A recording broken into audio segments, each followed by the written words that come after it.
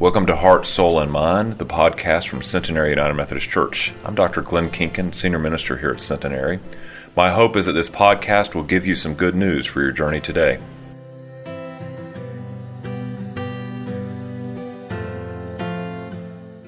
Good morning. My brother Lee does not like clutter. Growing up, every time he cleaned his room, anything that he did not want would either end up in the trash or on my bed. How convenient, right?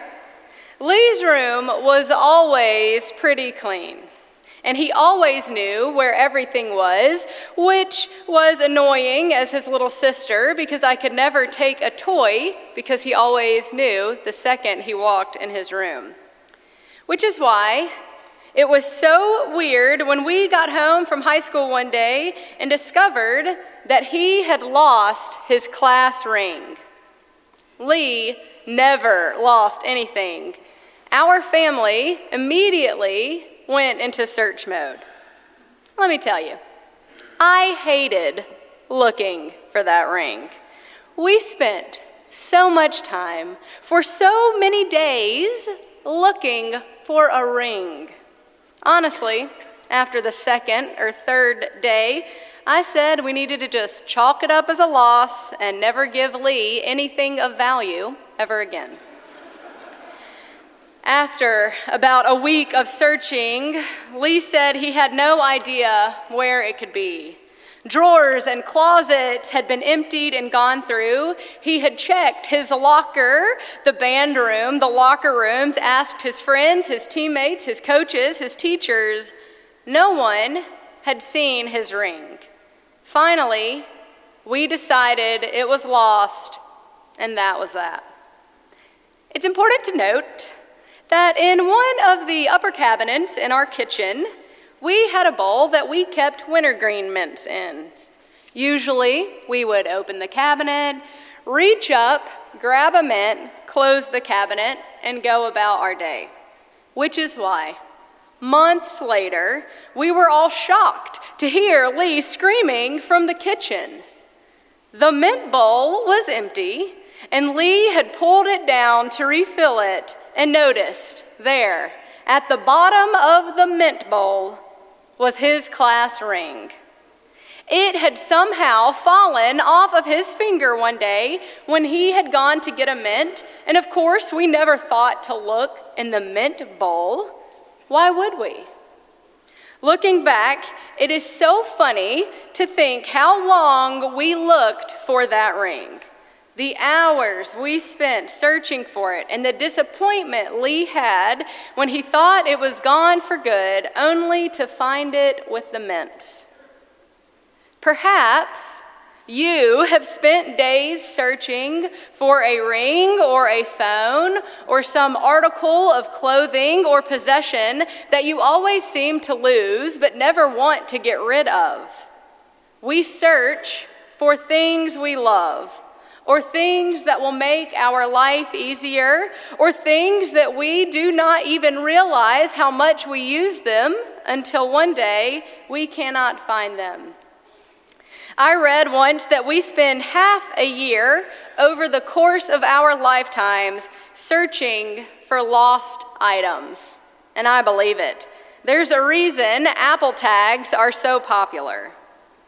Even if you are not the one who lost something, if you find out your friend can't find a book they may have left at your house, or a pair of earrings they might have been wearing when you were with them the other day, you help them search. We like to help find things that are lost. But I often wonder if this includes the people we interact with as well. Do we look around on Sunday mornings and greet those we've never met before? Will we leave our group of friends and go over and say hello to someone who is new? Are we willing to seek out the lost, even if it is uncomfortable? Our scripture this morning is a parable you may have heard before. Jesus tells it to a group of tax collectors and sinners Pharisees, and legal experts. And before I read it, it's important to note that these groups were rarely, if ever, seen together.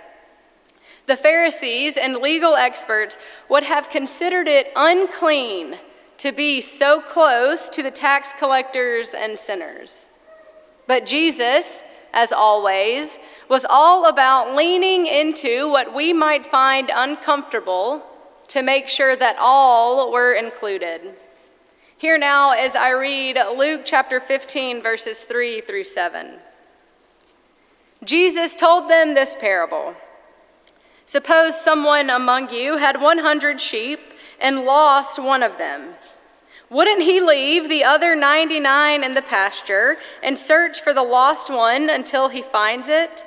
And when he finds it, he is thrilled and places it on his shoulders. When he arrives home, he calls together his friends and neighbors, saying to them, "Celebrate with me, because I have found my lost sheep." In the same way, I tell you, there will be more joy in heaven over one sinner who changes both heart and life than over 99 righteous people who have no need to change their hearts and lives. This is the word of God for us, the people of God. Thanks be to God. Pray with me.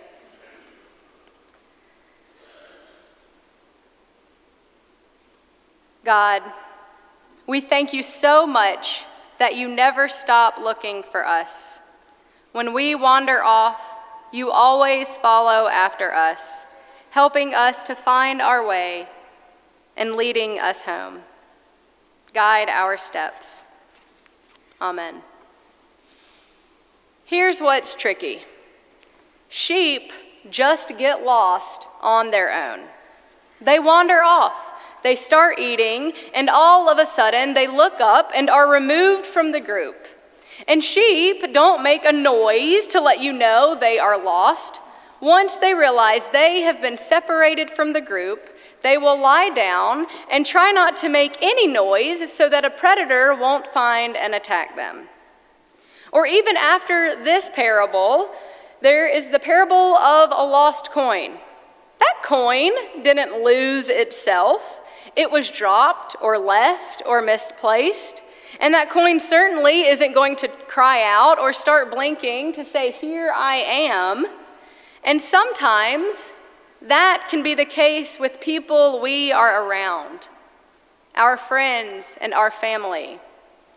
Sometimes they get lost, and it might take us some time to notice or to see what is really going on. Perhaps you have had a friend or even felt yourself drifting away from your group. Maybe you were struggling with something that no one else would understand. So instead of asking for help, you drifted further and further away.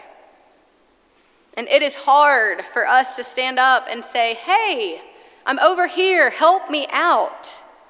I think about our neighbors or those we may pass on the street who may want to stand up and yell, "Hey, I'm over here and I need some help," yet just keep walking or notice when we look the other way.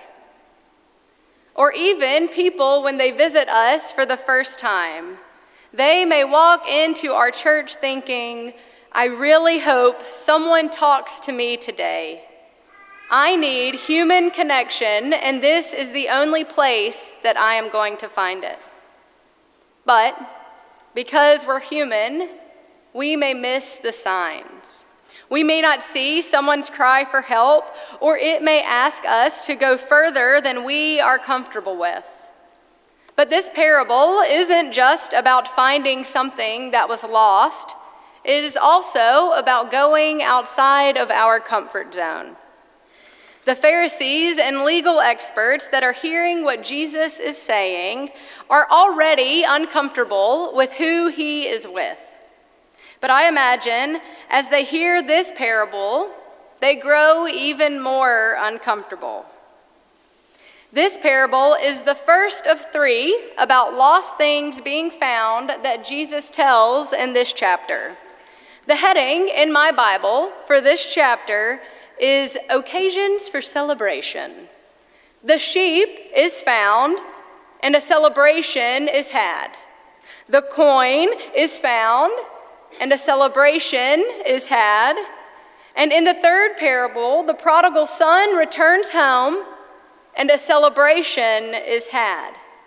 Now, you might be thinking, well, having a celebration doesn't seem like something we would be uncomfortable with. I mean, who doesn't love a good party, right? Unless you're an introvert. But the thing about celebrations are that if you are having one, that must mean that those who are celebrating with you have been welcomed. They have been invited by you to join the celebration. And if there is one thing that is true, it is that saving is so much easier than welcoming. Saving someone or doing something good in a specific moment is easy. It's about power. I have, you need. But welcoming is all about familiarity. It is a closeness. It takes the individual aspect of just saving someone and leaving and changes it to a communal aspect of allowing someone to be included in what previously may have been a private group. And if there is one thing we can gain from reading the Gospels, it is that the Pharisees loved being on the inside when others were on the outside. They followed the rules, they stayed clean, and they avoided anyone and anything that might cause them to do otherwise. So, not only are the Pharisees hearing a story about going out and seeking that which is lost, they are told that once it is found, the best thing to do is celebrate. To welcome something they would have said good riddance to back into the fold. They are being pushed to understand that those on the fringes of society are integral to what the community in all of its fullness should be. Jesus is telling them that if one goes missing, we are all affected. But when one is restored, we are all better off for it. When Lee found his ring, it was like our entire family was able to sigh a breath of relief. It wasn't just that he found his ring, it was the peace of mind that came from knowing that order had been restored, that this item that had been on the back of our minds was now taken care of. So how can a life being found not be so much more rewarding? In verse 7, Jesus says, "In the same way I tell you, there will be more joy in heaven over one sinner who changes both heart and life than over 99 righteous people who have no need to change their hearts and lives. Because that one is now part of the whole. When none are lost, the community is complete and rejoicing happens. This, the rejoicing with others, the seeking relationships with others, even when it is uncomfortable, is what was so hard for the Pharisees and legal experts. And I think the same thing happens in our society and in our world. It is hard for us to let someone new in, whether that is a new student at our school, or a new coworker in our office, or even a visitor in our church. Sometimes I wonder if we are so fearful of what it is we do not know that we are afraid to rejoice and welcome others in. Fear of the unknown is a real thing. It's why we haven't applied for that new job, or taken that solo trip, or joined that club. Why willingly put ourselves in a position where we will not know anyone or might end up embarrassing ourselves? It is so much easier to continue doing what we have always done. In October of 2013, I boarded a plane and left my family and friends for 2 years. I moved to South Korea, where I did not know the language or anyone in the town that I was moving to, and only one person in the entire country. My first few weeks there were rough. I hated going anywhere other than the church, which was 2 blocks from where I lived, because I was so afraid that I would get lost and have no way to figure out how to get back to my apartment.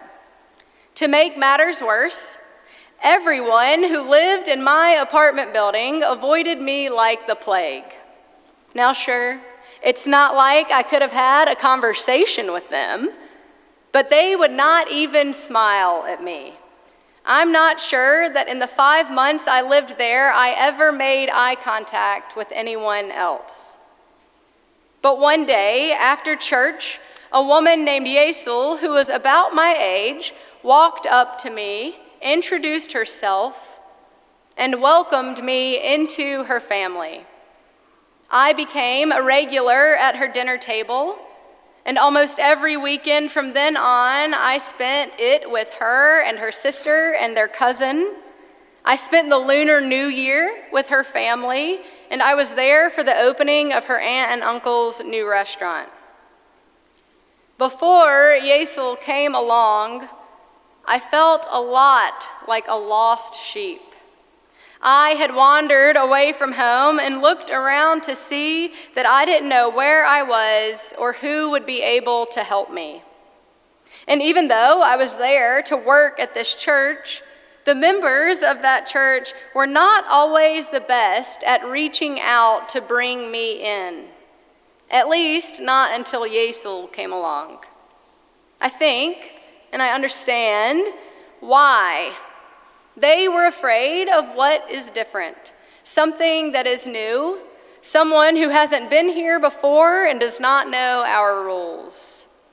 Duke Eisen shared with me something a friend of his always says: the problem with letting Jesus into your heart is that he is going to bring all his friends. Welcoming the lost, seeing them as other than lost, is hard work. Going out in search of a lost sheep takes time. Looking for anything we may have misplaced takes time. But once it is found, once we are welcomed back into the fold, goodness, what a celebration that will be. What a gift it is that we worship a God who, when we get lost, is always there to find us and lead us back. And we are led back not to a disappointed discussion on not getting lost and doing better, but to a party with all of the company of heaven. May we always remember the joy that is found in community. That until we are all together, we will never be complete. In the name of the Father, and the Son, and the Holy Spirit. Amen.